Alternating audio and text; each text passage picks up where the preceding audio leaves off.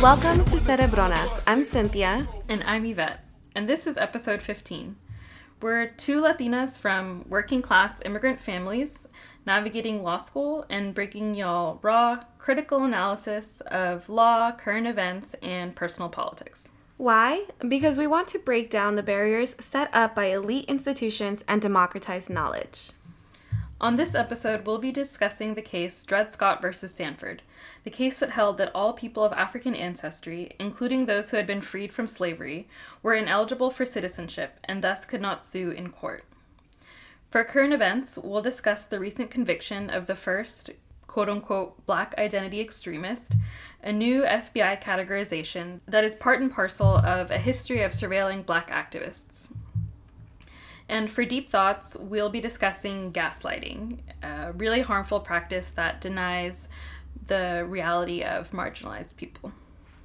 So, Yvette, before we get started, how have you been? I feel like we haven't done a full episode in such a long time. Yeah. This quarter's overall good. I'm in the Immigrants' Rights Clinic this quarter, and I'm really enjoying it because I'm gaining skills that are going to be really concrete and useful for next year. And I also have a healthier work-life balance because the clinic is really strictly 9 to 5, whereas law school regular hours are not 9 to 5. There are no regular hours, I feel, for, like, the rest of law school. Yeah, people, like I've heard professors say that you should treat it like a 40-hour-a-week job, but I just feel like it's so much more time-consuming than that. Not just that, but, like, one of my classes doesn't get out until 7:15. Yeah. But I start, like, my earliest class around 9:30, so... Yeah. Kind of hard. And my weekends are free now, too, which is definitely not the case when I'm, doing coursework. Yeah. How are you?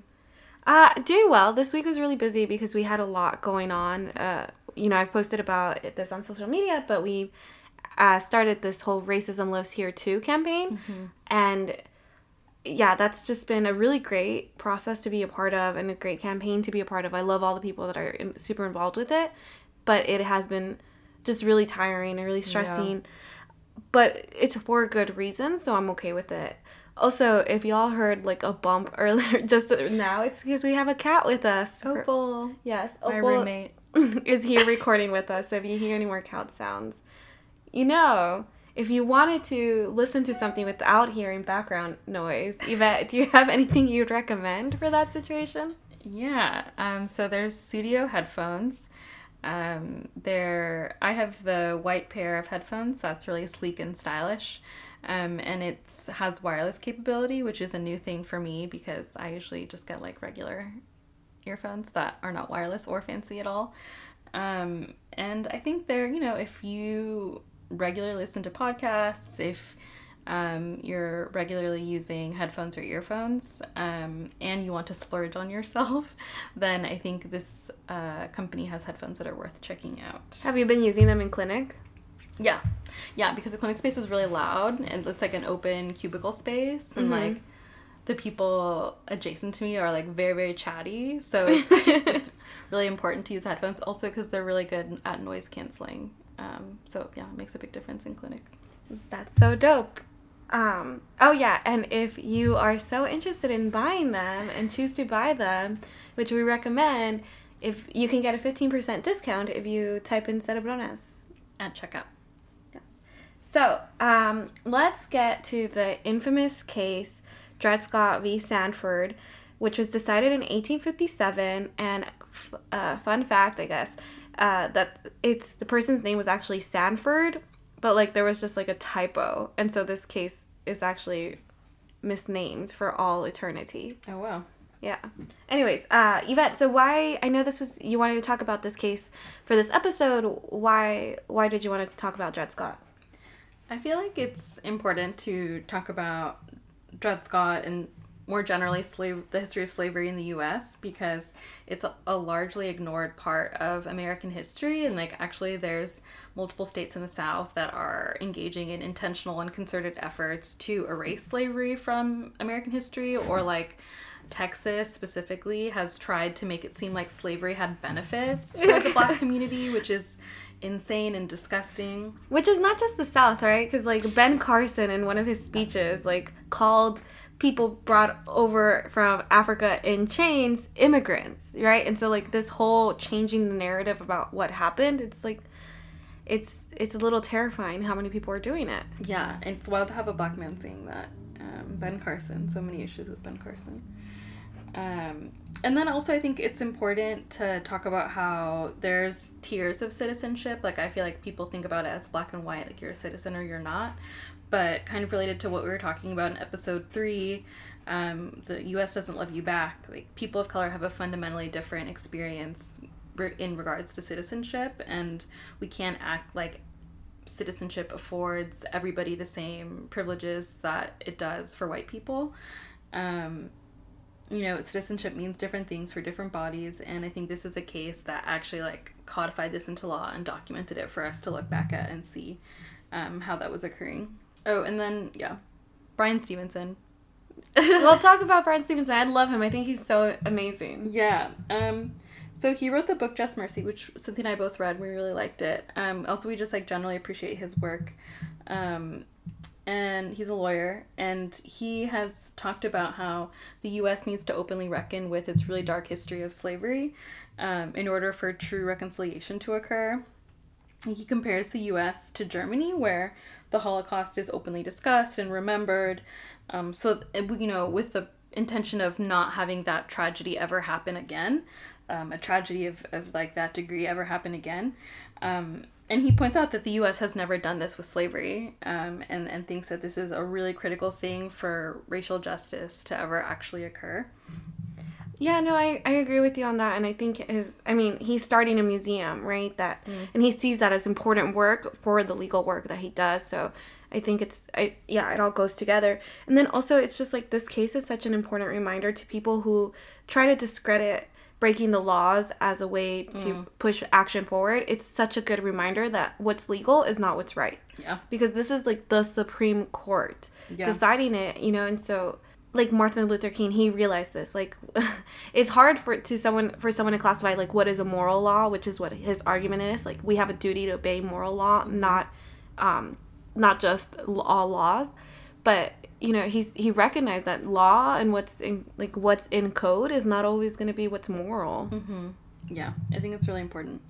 And I think it's, like, still relevant today, like, to think about who actually has access to justice. We're going to get into the holding a little bit, but ultimately Dred Scott wasn't able to avail himself of the federal court system. That same issue of the legal system benefiting different people and, like, not equally is something that still exists today. Yeah, so let's get a little bit more into Dred Scott. So 7 of the 9 justices, which is important context, right? Yeah. Like, we like to pretend that the justices are, like, neutral arbiters who, like, have no biases of their own, and they're just reading the law and pulling truth from it, which is not the case at all. Yeah. So I really think it's important to point out that 7 of the 9 justices had been appointed by pro-slavery president, and 5 of those 9 justices were from slave-holding families. So when you're thinking about what in their minds is normal or, like, okay or, not an issue, this is important context for it. Yeah. What were the facts of this case? So Dred Scott was a person who was enslaved in Missouri, and for a portion of his life, from 1833 to 1843, he lived in Illinois, which was a free state, and was also in an area of the Louisiana Territory where slavery was forbidden because of the Missouri Compromise of 1820. And so after having lived in Illinois, Dred Scott went back to Missouri, and he tried to sue in Missouri courts for his freedom, claiming that because he lived in free territory, that made him a free man. And then he ultimately brought a new suit after that claim proved unsuccessful in federal court. And the person who was the slave owner maintained that no quote-unquote pure-blooded Negro of African descent and the descendant of slaves could be a citizen in the sense of Article 3 of the Constitution. One of the things that I was surprised when I was looking over the facts of this case was that this happened when Dred Scott's like the slave owner that he was owned by before, like he died, and then Dred Scott tried to get his freedom because I think like the widow's brother was going to become the owner, and I thought that is important because there was something in the facts when I was reading that I didn't quite understand, that it seems like there was a lot of complicated facts in terms of the movement, but he moved from place to place, and at some point in one of the places that he lived, he could have petitioned for his freedom because of how long he had lived there, but he didn't. And that was just like, for me, such a reminder of like, there's one thing on the books and there's another thing like people having access to that and like knowing about that, because I remember that being mentioned as one of the like, oh, we wonder why he didn't do it then. Like, I don't know, I just thought that was worth noting because so often people are like, well, legally you can do this, and it's like, well, that's not always the only measure. You should also see like, do you have access to it? Do you know about it? Like, how easy to apply for this? I hear people use that a lot in terms of immigration now with legal permanent residence. Like, why don't they just become citizens? So it's, I don't know, I just wanted to point that out because it's not always as cut and dry as just what's the law in the books. Yeah. And like, it does seem like those facts are really complicated, and like, it's probably no coincidence that he waited to sue until the slave master died, because like, you know, that meant that there was less intimidation, less control, and like finally an opportunity to try and gain his freedom. Yeah, and I think actually like also, I think that brings up for me another really important thing about the law is that oftentimes like what I think like by common sense or intuitively we would think is the just outcome can't happen because of a technicality. This happens all the time in immigration law. Like, a person has to file within 1 year to be able to apply for asylum, and like a lot of people don't because they don't even know that asylum is a concept or a thing they can apply for. And that makes all the difference in the world, like whether or not they can stay in the US or will ultimately be deported. And I think it's wild that something like whether or not you're going to be deported, whether or not you can be a free person, can be dependent on a technicality. And here, are you talking about the technicality being like what the issue was that the Supreme Court decided? That like he could have petitioned in, was it Illinois? Somewhere. Mm-hmm. Yeah, that he could have petitioned in Illinois, but because he ended up petitioning in Missouri at that specific time, then he wasn't able to get access. Got you. Yeah, I hear you. We've kind of talked about this before about like process versus outcome, and so I still like hesitate with that because like who's perceiving what's just, you know, like just gets really terrifying for me the more I think about that. But okay, so getting back to Dred Scott. So the issue in this case was whether the Supreme Court had jurisdiction over the case, which required answering whether Dred Scott was a citizen. And so this was the issue because Dred Scott, he argued that he was a citizen of Missouri and Sanford was a citizen of another state, I can't remember which one. And so that's done so that you can argue something in federal court, because federal courts and state courts answer different questions about the law. Like state courts, they have jurisdiction, like ownership of the questions that arise from state law. And federal court focuses a lot more on, you know, if there's diversity of citizenship, meaning a Californian suing a Texan, like all of those can get into federal court. So because Dred Scott asserted that he and Sanford were from two different states, that's how he got into federal court after he had lost in state court. So the Supreme Court, when the case got to them, the Sanford alleged that Dred Scott was not a citizen, and so that therefore the Supreme Court did not have jurisdiction over the case. And so that's the whole issue that the Supreme Court was dealing with this. So, Yvette, what conclusion did they come to? The court held that all people of African ancestry, whether or not they were enslaved or free, could not become citizens of the U.S. and as a result couldn't sue in federal court. They held that Dred Scott was a slave and that the Missouri Compromise was unconstitutional because it wasn't in Congress's power to outlaw slavery in the territories. So one of the things that I think is a good reason to like talk about this case is the discussion in it, because they use so much reasoning that we still use today, right? So the justices, they based their decision on the intent of the framers. That was part of their consideration. And so the Justice Taney, who wrote this opinion, he concludes that the word citizens in the Constitution did not include and was not intended to include individuals of African descent. And so, although like that is so fucked up, it's honest and so much more honest than what the analysis that we see happen today, where, you know, people will try to like distort the Constitution and its intent in order to like meet the standards of today's ethics or whatever.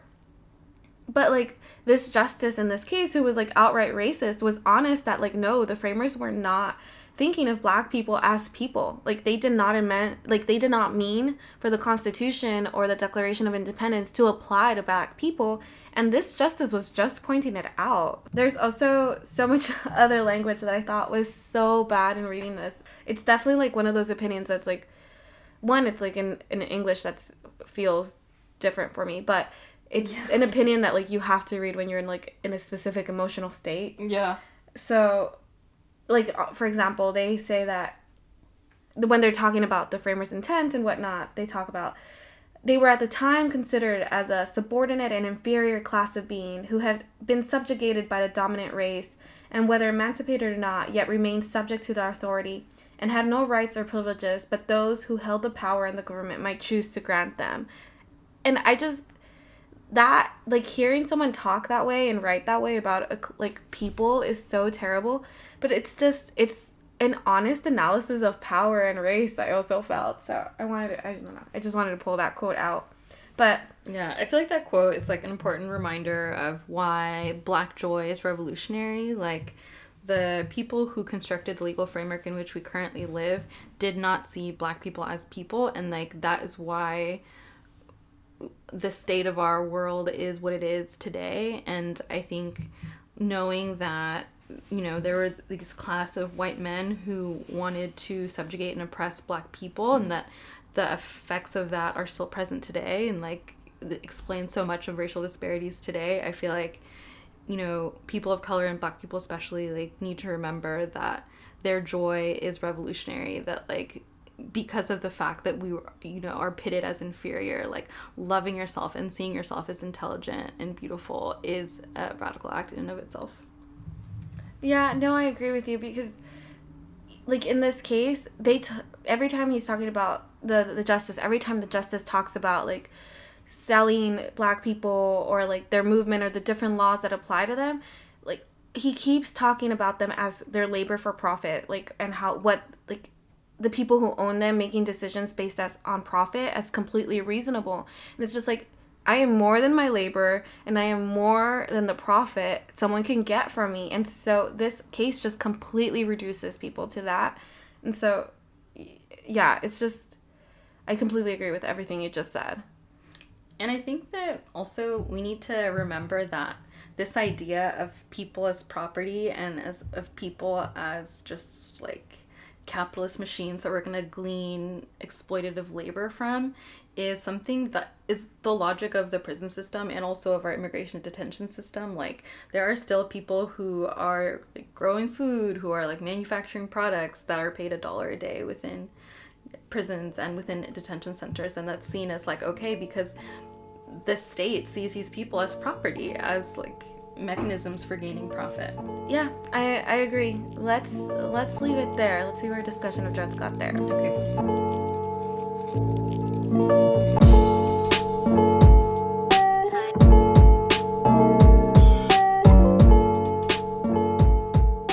Okay, so Yvette, what current event are we talking about today? We're talking about the recent conviction of the first quote-unquote Black identity extremist. It's this new category that the FBI has created, and it was revealed in a leaked memo. Basically, they think of the Black identity extremist as a person who thinks of themselves as a sovereign citizen, as a person who also is very heavily into guns and like armed equipment, and also is like anti the U.S. And I think it's just like important to recognize also that they're trying to map on the Black identity extremist category to like Black Lives Matter activists, and it's just those two things like aren't overlapping. Those two things don't match up or align. And this just fits into a larger history of the FBI targeting Black activists. Can you tell us more about that? Yeah, COINTELPRO. So in the 60s, now we know that in the 60s there was a FBI program called COINTELPRO. And actually it had a really similar Black extremist categorization. Like, I looked at some documents on the FBI website, it's all like public record, and it said Black extremist. It didn't say Black identity extremist, but it said Black extremist. And they targeted Martin Luther King, just doing really fucked up things. Like, he had extramarital affairs, and they recorded him like having sex with the people who he was having affairs with, and then would send the tapes to his house and like threaten to expose him as being immoral, and like they encouraged him to commit suicide, and like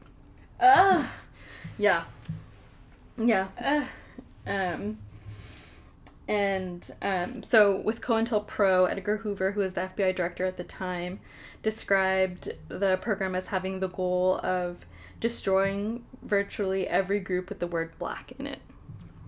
So this is really, like, the same thing that we've seen before all over again. Exactly, yeah. I think it's, like, always important to, like, be on the lookout for any changes that are specific to this current moment, but basically it's just more of the same. Yeah, and I think, like, that's just why it's important to bring this up. It's, like, this strategy is not new. Overgeneralizing the Black community to create a tool for mass surveillance and targeting is not a new thing. Their claim is that this, like, Black identity extremist position on police brutality in particular has sparked violence in turn against police officers, which actually is, like, I feel like that's a good example of gaslighting. Like the Black community is disproportionately targeted, killed by the police, but the FBI stance is that actually, like, the Black community is creating violence against police officers. Yeah, I hear you. And one of the things that I thought this was so important to talk about right now is because this, like, kind of parallels with what I've been seeing on Instagram, like in memes, with people saying, like, oh, they'll make fun of how they're being watched, right? Yeah. And so there's, like, all these memes about, so your FBI agent watching you and, like, what you're doing on your laptop, and, like, them wanting you to play next on the episode. And they're funny, but it scares me because it seems like our generation, or people today, have accepted as a given that a state agent is watching them. Yeah. And so this has the potential to, like, really fuck with, fuck us over, because it'll fuck with the privacy doctrine as we know it, because it's based on expectations, right? So, like, if you claim that, like, the law enforcement did an invasion of your privacy, one of the test for that is your expectations. Part of the test is expectations, like, right? Societal expectations. Exactly. So if our expectations are that we're being watched, then that means for the Supreme Court and for the analysis of the courts that you have less expectations of it, so that something which might have been an invasion of it before no longer is, because you expected the state to be doing that. Yeah. And so all of this, like, it's just, the more we learn about what the FBI is doing, and the more we kind of, like, accept that we know the state is doing this, it's just like this loop, right? And so for all the reasons you mentioned, but also for this, I'm like, oh my God, here we go again. Yeah. No, and, like, actually, like, that has real consequences. Like, the doctrine says that we have a higher expectation of privacy in our home instead of our car, which is why, like, you always need a warrant to search someone's home. But, like, with a car, you don't necessarily need one in all instances. And, like, I don't know. They not need a warrant for our laptops anymore? Yeah, I think that's a really good point. And, like, it is a little scary to think that people are just cool with constantly being surveilled by the government. Well, I don't think it's, like, people being cool with it. I think it's people, like, finding, like, laughing about something that's really fucked up. I don't know. That's, like, my read of the memes. Yeah, I think they're definitely coping mechanisms, but, like, it's become so normalized. People aren't on the streets protesting it. No. I agree. Yeah. Also, I wanted to point out, like, this practice in the context of, like, what we've been studying this last year, like, in human rights, because I've seen as a trend, and like it's well documented, that autocratic and dictatorships will like really not sometimes create, but sometimes just like really build up like a domestic threat in order to really justify a lot of surveillance and violence against your own people, and also like a lot of restrictions on rights. Yeah. And so like the more the FBI puts out this like, oh, like black identity extremists out there like trying to create violence against police, and they're doing all these things, the more that people in a society will kind of accept anything the government does, which is just so awful because it works. Like, it really works. Like, I know someone from Argentina who grew up there, and he grew up there like upper middle class kind of status. And I was talking to him, I was just like about Argentina and whether they like, if there's museums I could go to learn about like the terrible shit that happened. The history of Argentina is like there's a really bloody coup. Yeah, we'll talk about it more another time. But yes, there was a lot of people killed in Argentina, and he was just like, yeah, but they, the government had to do something against all the people that were causing all this domestic terrorism. And like he was just like, everybody knows, I grew up in Argentina, and we all know that there was a lot of problems that the government was facing, and that's why the government did what it did. And I was just like, oh my God, like the government's tactics worked. And I'm so scared that for the majority of people in the US, like the idea of a black identity extremist would let them be like, okay, sure, take away my civil rights, like take away my liberties, like just get it under control kind of thing. Yeah. I mean, I think we've already seen that with the discourse on terrorism, you know, post 9/11. Like, I think that's my issue with national security in general. It's like, so, okay, the argument is that there's national security concerns, so you're going to take my civil liberties away. But then when asked for proof, then the government says like, oh, well, we can't reveal that because then that would like sorry. Yeah, because that would actually like endanger national security as well. We need to keep all these things top secret. Like, we can't make these things public. But it's just really hard because how does the public reckon with whether or not their actions are justified if you can't tell us what's going on? Yeah. So what's going on right now with the categorization? Like, how is it really like underdeveloped, or is it really developed, or where is it in its stages? Yeah. So the designation, the way that they've currently described it now, is that it links incidents of violence by a handful of individual citizens, like Michael Johnson, who was a person who shot 11 Dallas police officers in 2016. And it, the FBI predicts that its quote-unquote perceptions of unjust treatment of the black community is then going to spark more violence against the police. And again, really good example of gaslighting. Yeah. Right, this is not a perception of being treated unjustly. Like, black people are dying at the hands of the state. This is not a perception. I know. They hammer down on the gaslighting because that sentence, it says, the perception of unjust treatment of African Americans and the perceived, unchallenged, illegitimate actions of law enforcement. It's like, these things are not perceived. Yeah. This is real. And like, that's such a classic example of gaslighting. Mm-hmm. And so essentially the FBI is creating this archetype that doesn't exist as a pretense for targeting a wide array of black activist organizations. The report basically just paves the way for increased surveillance. Michael Johnson is not at all affiliated with the Black Lives Matter movement, but I think by the way that they're laying all these things out, it's really clear that they're going to try and like encompass activist groups like Black Lives Matter in this surveillance that they're planning on doing. Should we talk about deference and the FBI?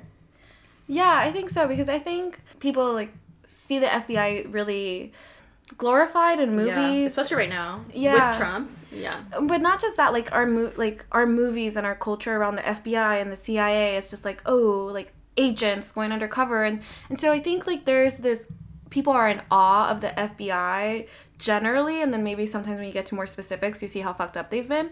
So I think a lot of people want to give deference to the FBI. It's like, oh, this is what their intelligence reports are telling them. But it's important to keep it in the context that we do have like direct comparisons between how the FBI treats white supremacist groups and these other groups that are not violent. Yeah. Because they're like, the leak memo like is clearly targeting black communities, whereas they're not doing anything. Like in fact, like they are threatening to like shut down the budget that does look into the white supremacists, the ones that are clearly violent and are clearly part of a history of violence. I think they might have defunded that already. Yeah, you know, so it's just like, here's one where they're like creating these new categories, and here's this other department that's being defunded. Yeah. And so it's like that direct comparison. It's like, no, the FBI does not get deference because guess what? Their actions and their budget and their spending and like their effectiveness is really racist. Yeah. So they do not get deference. Like we cannot just be like, okay, we trust you, go ahead and do what you think is best. Like, no. Mm-hmm. Yeah, I agree. But is Congress going to do anything about this? What do you think? Oh, well, something I just thought was interesting was that the Black Congressional Caucus met with the FBI director about this new designation, and the chairman, Cedric Richmond, said speaking with the FBI director was a breath of fresh air as compared to speaking with the DOJ, the Department of Justice. And again, I just think it's really important to keep these statements in context. Like, I just feel like now that our government has become so extremely white supremacist and overt about it, people see like very basic acts of like democracy or just see, not even democracy, just see like things that would have been expected before as something worthy of a gold star. Like, okay, the FBI director is more cordial and collegial than Jeff Sessions, a raving racist. Like, this just like is not really something to celebrate, I don't think. And like, I think also, building off of what you were saying about how the FBI shouldn't get deference, you know, I think the liberal news media portrays the FBI as a beacon of hope. I think that's how they've been, you know, like with Comey and the FBI investigation, like now this new man, Christopher Wray, they're portraying the FBI as if it's like a legitimate check on the executive power. And I think communities of color need to remember that that is not the case for us. The FBI historically and currently is not an organization that is designed to protect the interests of Black and brown communities. Like, actually, I remember I was reading an interview with someone who is like considered a liberal FBI director. I don't even know what that means. A liberal FBI director. And he was like, he was trying to justify why there's particular targeting of Black activist groups instead of white activist groups. And he was like, oh, well, you know, it's just because, like, you know, some of these people, like, might, you know, I think they might, like, personally associate with white supremacists, or, like, they might know a person who's a part of a group, like, the KKK, you know, it's something that they're more familiar with. Like, maybe they themselves aren't a member of the KKK, but they have a cousin who reads Breitbart. And, like, basically was just trying to say, like, they're more familiar with white supremacy, so that's why they see Black activist groups as more of a threat. And it's like, that's just such a bullshit excuse. Like, just call it what it is. It's a white supremacist organization. Like, there's white supremacists within the FBI. I can think of no better way to end than on that. So great. Stop there. Okay.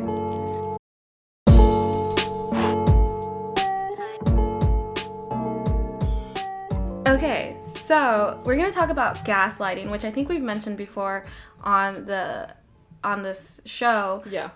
And, you know, Yvette, what's a great way to, like, protect yourself against gaslighting? Putting headphones on and ignoring what the person is saying. Don't you agree? Oh, yes. Again, we just wanted to give a little plug for the studio headphones. Sleek and stylish, something worth buying if you want to splurge on your listening wear. And if you do end up checking out the headphones, then use our discount code CITARONAS at checkout. Cool. Okay. But, so, to give gaslighting a definition, because we've mentioned it a lot and kind of explained it, but here's like a sentence we can think about it. So, when a hearer tells a speaker that the speaker's claim isn't that serious, or they're overreacting, or they're being too sensitive, or they're not interpreting the event properly. And so gaslighting really involves expressing doubts that the harm or injustice that the speaker is testifying to really happened as the speaker claims. So it's like it's a really effective way to doubt the speaker's reliability at perceiving events accurately. Mm-hmm. And so that's kind of like how people use gaslighting now. But the origins of the term really came from this play by Patrick Hamilton in 1938. But it was popularized by the film called Gaslight in 1944. And I really recommend watching the movie. I think it's... That's so interesting. I haven't heard of that movie. You haven't? No, I haven't watched it. Mm-hmm. Oh, I think I haven't even heard of it. I think it's available on Amazon Prime. Oh, cool. Or maybe like cost like $2. I'm not sure. But I really like it. I've watched it several times because I think it's really effective at showing people what this is. But it also, so just, this is going to be a spoiler. Like, I recommend watching it, but here's a spoiler alert about what's happening. So the plot is a husband who's trying to get his wife to doubt her memory and her sense perceptions so that he can convince her she's crazy and then put her in an institution. Oh my God. So that he can, like, get her wealth. Yeah. Basically. And so people get, like, when they watch the film, they're left with the impression that gaslighting is only very intentional. Like, someone actively trying to make you doubt what you think you're seeing, what you are seeing. But it's really not that in its modern day, where it's, like, in its modern day, it's not always, like, this overt intention part of a master scheme kind of thing. Like, gaslighting is really... It's important to talk about gaslighting because it is really sneaky and it's subtle, but it's pervasive.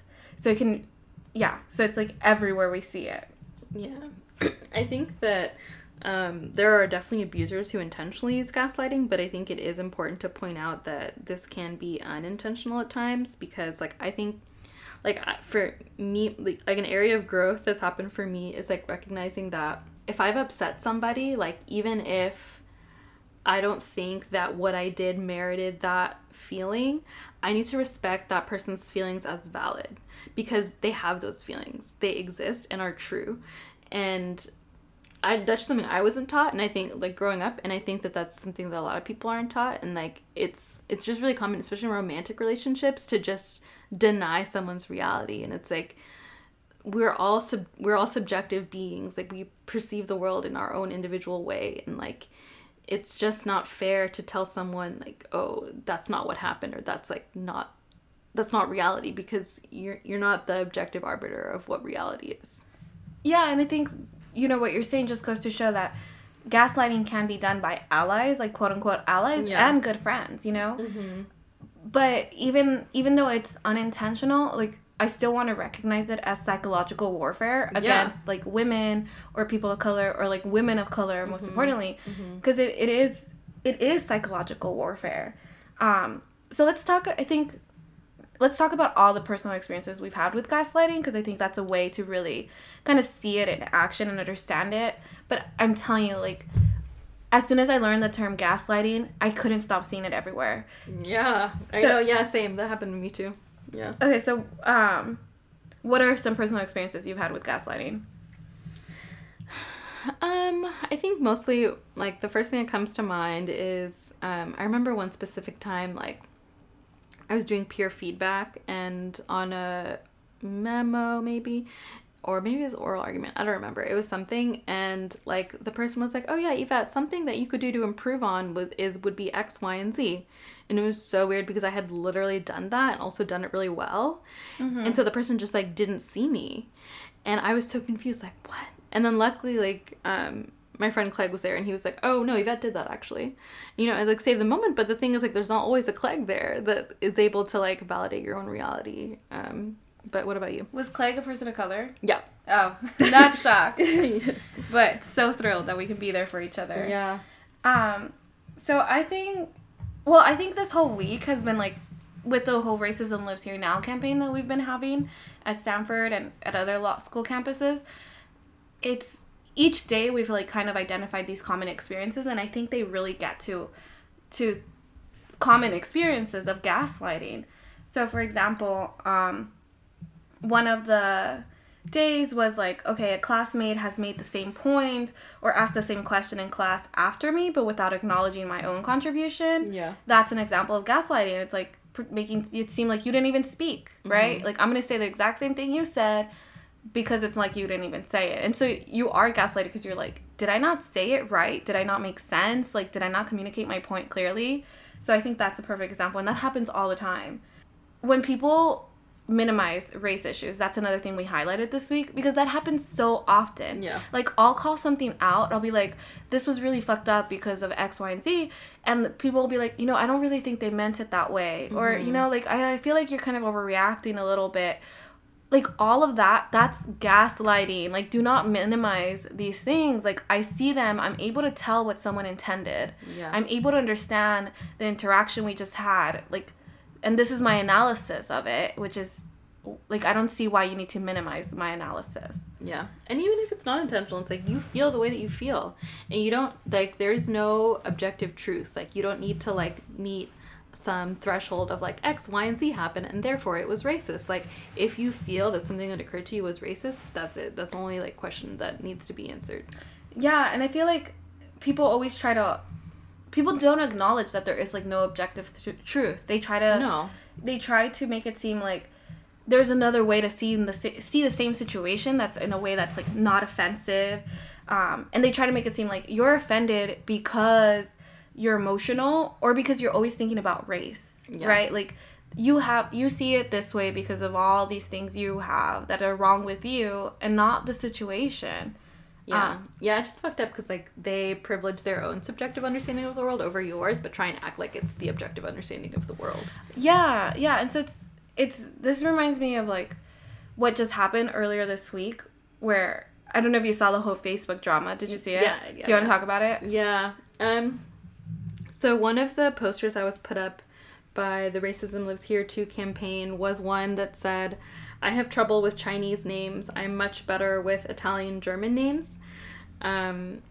And it just started this whole, like, shit post of a thread because someone commented being like, "I don't think this is actually an example of racism." And it was so bizarre because it was a white man who was on some righteous thing about how he knew what racism really is, and that, like, for a person to say that something like that was racist is, like, messing up the whole campaign and making us lose credibility, which, like, just goes to show, like, if this poster, which, like, actually is an example of racism, like, I actually think it's a really important thing to recognize because the Asian American community and the Latinx community are constantly coded as foreign and like are, you know, as such, like, never seen as fully American citizens. And, like, that's a lot of implications, like, you know, even just within our immigration system alone. Yeah. And so it's like, just because it's like a, you know, one small component of that larger issue doesn't mean that it's irrelevant, you know? I mean, again, it's like this person, like, she explained the context and explained that, like, the professor just kind of, like, out of nowhere made that comment, even though her last name actually is easy to pronounce and he doesn't have trouble pronouncing it. It was just something he, like, felt like was important to say. And it's like, that's weird, but why she felt uncomfortable in the classroom, and, like, she shouldn't feel uncomfortable in the classroom. Yeah. I was actually in that class. Oh, really? Yeah. Oh. And it was like this really, really problematic professor. Like, a lot of the posters and, like, a lot of things that have been shared over this last week were about his class. Whoa. And yeah, so terrible. Because he constantly mispronounced certain people's names. Like, he constantly mispronounced my name. And it's like, it's a Amezcua. That's it. Like, it's easy. Like, literally the way it's spelled is how it's read. Yeah. And, like, with this statement, like, he messed up a certain amount of people's names. And then, like, all of a sudden, he, like, also said this statement. It was just like, you didn't just mess up a name. You're just, like, putting it out there, like, as if it's objective. But what really pissed me off about the whole Facebook post and this white male telling women of color that something wasn't racist is that he tried to make it seem like science says this is objectively not racist and not offensive because science. And it was just like, that's such a typical move. It's like, oh, you're emotional female, but really things like science and rationality say that this isn't offensive, where it's like, look, honestly, if you look at the whole history of science, like, science is all about overturning itself. Like, literally, like, everything science, like, decides is true, the next great discovery is that it wasn't true and it's actually this. Yeah. So, like, when somebody tries to bring up science, I'm like, literally, we don't know what the fuck we're doing most of the time. Yeah. But second of all, like, no, emotions are just as rational and logical as AKA reason. Yeah. Yeah, no, and, like, yes, like, the thing he was pointing to is that it's, like, natural for our brains to, like, have familiarity with phonetic sounds that we heard as children, and, like, if you didn't hear certain languages and certain phonetic sounds early on in life, then it's harder for you to pronounce those names as an adult. But the thing is, like, okay, we can like concede that that's true, but we can't act like those things don't exist in a social context where like people make more of an effort to learn how to pronounce Italian and German names than they do Chinese names. That was the whole point of the poster. I think that the woman who posted it said that there's like, you know, like it's just not hard to pronounce my name. It's just that like you don't think I'm worth that effort, and that is what's racist. Yeah, and then just going back to, like, what the science argument is, like, oh, if you're not exposed to it, it's like, ooh, why was I not exposed to it? Because these communities have been here. Like, there are Asian communities and Latino communities all over the United States. So, like, why wasn't I exposed to it? Oh, yeah, because of, like, racist-ass covenants and, like, zoning laws. Mm-hmm. So even that science, like, in its... And I'm using quotation marks around science, like, in its own vacuum, like, that's still based on racism, okay? So, like, even if it was just that, that's still based on racism. Ugh, I'm so angry this week. I know. There's a lot to be angry about. Okay, but let's talk a little bit about what are some tools that you've used to fight gaslighting, or, like, what is your strategy for, like, dealing with gaslighting? It's a process because, like, the most important thing is trusting yourself and trusting your emotions and also seeing your feelings as valid. And, like, the specific piece about seeing my feelings as valid is still a work in progress, because sometimes I'm like, oh no, that was, like, irrational, or like, oh no, that's not the right emotion I should have. But it's like, it's the emotion that I have. That's it. So it's still, like, a work in progress, but I think, like, working towards those things, I can't think of, like, concrete ways that I'm doing that. I journal a lot. I think that's probably how I, like, try and, like, intentionally process these things. But in trusting yourself, you come to trust your own reality. And, like, that's just what this is. And I think that's why it affects women of color so much, because, like, we're socialized into doubting ourselves and socialized into, like, not believing our own truth. So I think just, like, trying to be intentional and reflective about getting over those things is what has helped me. What about you? I think for me, it's been learning to recognize, like, the key words that someone is, like, often comes up when someone is gaslighting you.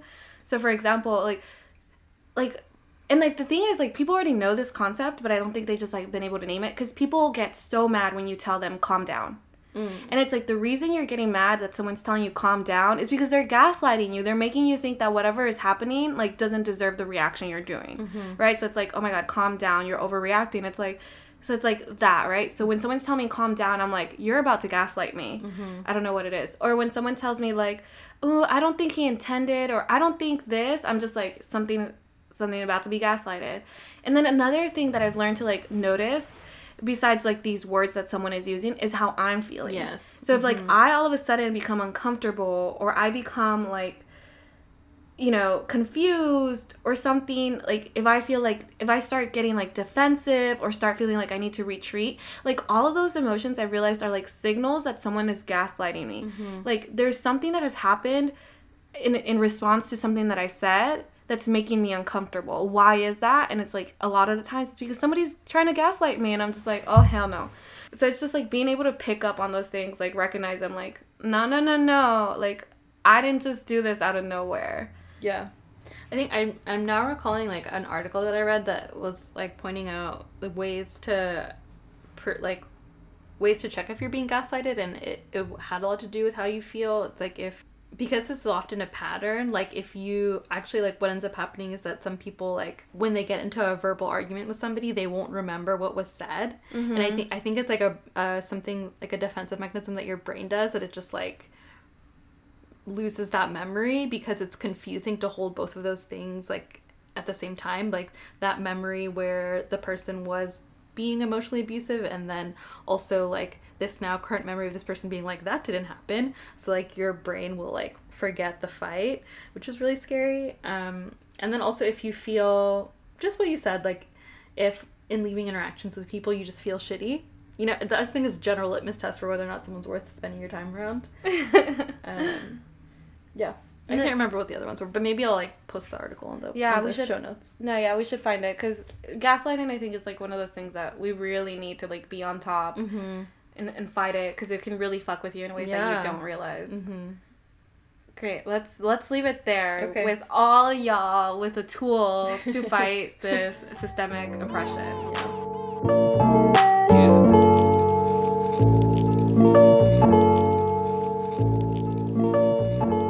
Should we move into recommendations? Yes, Yvette, what are you recommending this week?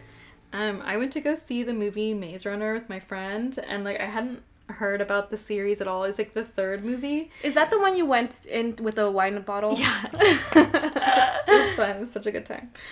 Yeah, oh my god, because the theater had reclining seats and my God. seat warmers, and we also had the bottle of wine. It was just amazing. Yeah, Maze Runner, it's like kind of like Hunger Games, but I actually liked it more than Hunger Games, and it's like it portrays this dystopic world where there's this terrible virus that there's no cure for, and it like is deadly and makes people into like zombies basically. And so there's this That sounds pleasant. Yeah, I really like dystopic movies. I don't know, because I feel like our reality is like very close to dystopia, so I just like You go for research. yeah. I'm like, what would I do?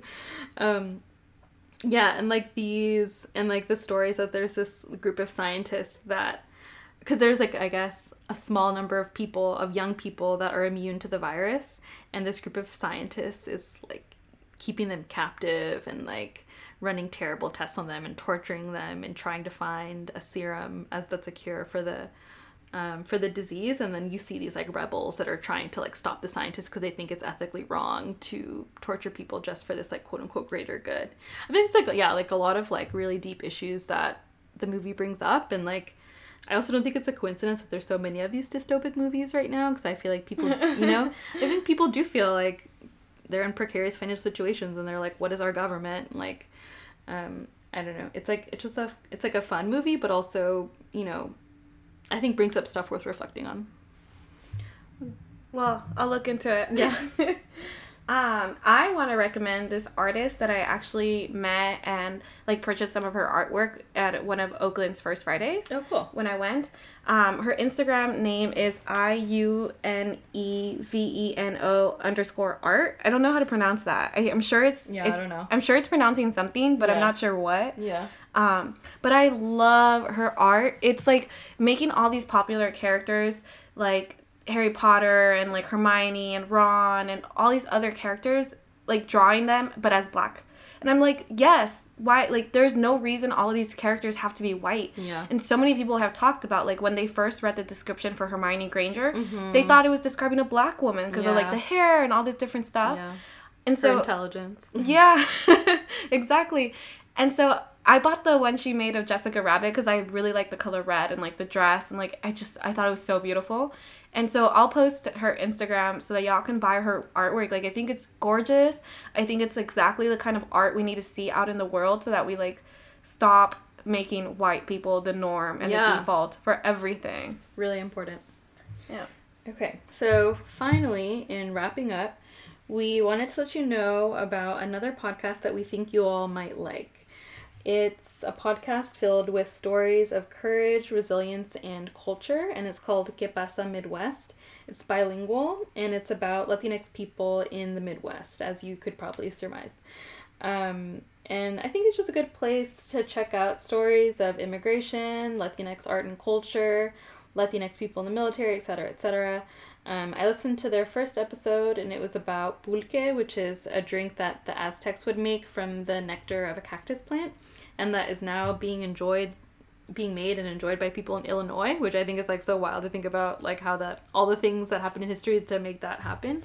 It's just like cool. It's like fun, and you learn new stuff. When I was in Mexico City, they had pulque, and I was just like, it looks too thick for me to drink, so I didn't try it, but I should have. Because I love shit like tejuino, you know? Like, I love tejuino. So I'm like, I should be more brave and trying all these things, but, like, eggplant, it took me forever. Tejuino? What's that? It's, I don't know how you make it, but I buy it on the side of the roads in Mexico and sometimes in LA, and it's, like, lemony, and I don't know it has salt on the rim. It's hard to describe. It's hard to describe, but I know a lot of people don't like it. It's a drink? Yeah, it's a drink. Oh, okay. So, yeah, I'm, like, disappointed in myself that I didn't try pulque. But it's just, like, whenever I see things that are thicker, like eggplants, you know how they're, like, thicker, but, like, the texture, yeah. Yeah, I can't get with it, but I need to try it. But I'm going to listen to this podcast and learn more about it. We'll convince you. Yeah. Well, Yvette, It's been a pleasure. Mm-hmm. It's been nice to do a real episode. Not real. Our Chiquitas sounds are real, but you know what I mean. Yeah. Yeah. And those were great too. But it was definitely nice to just like hang out, be with your cat, and talk about these things. It's not my cat, it's my roommate's cat. Oh, well, you know. Nobody possesses the cat anyways. True. Bye. Who it is, son? Hey, yo, my dogs hold heat, control the whole street. And when it's time to bust, they don't get cold feet.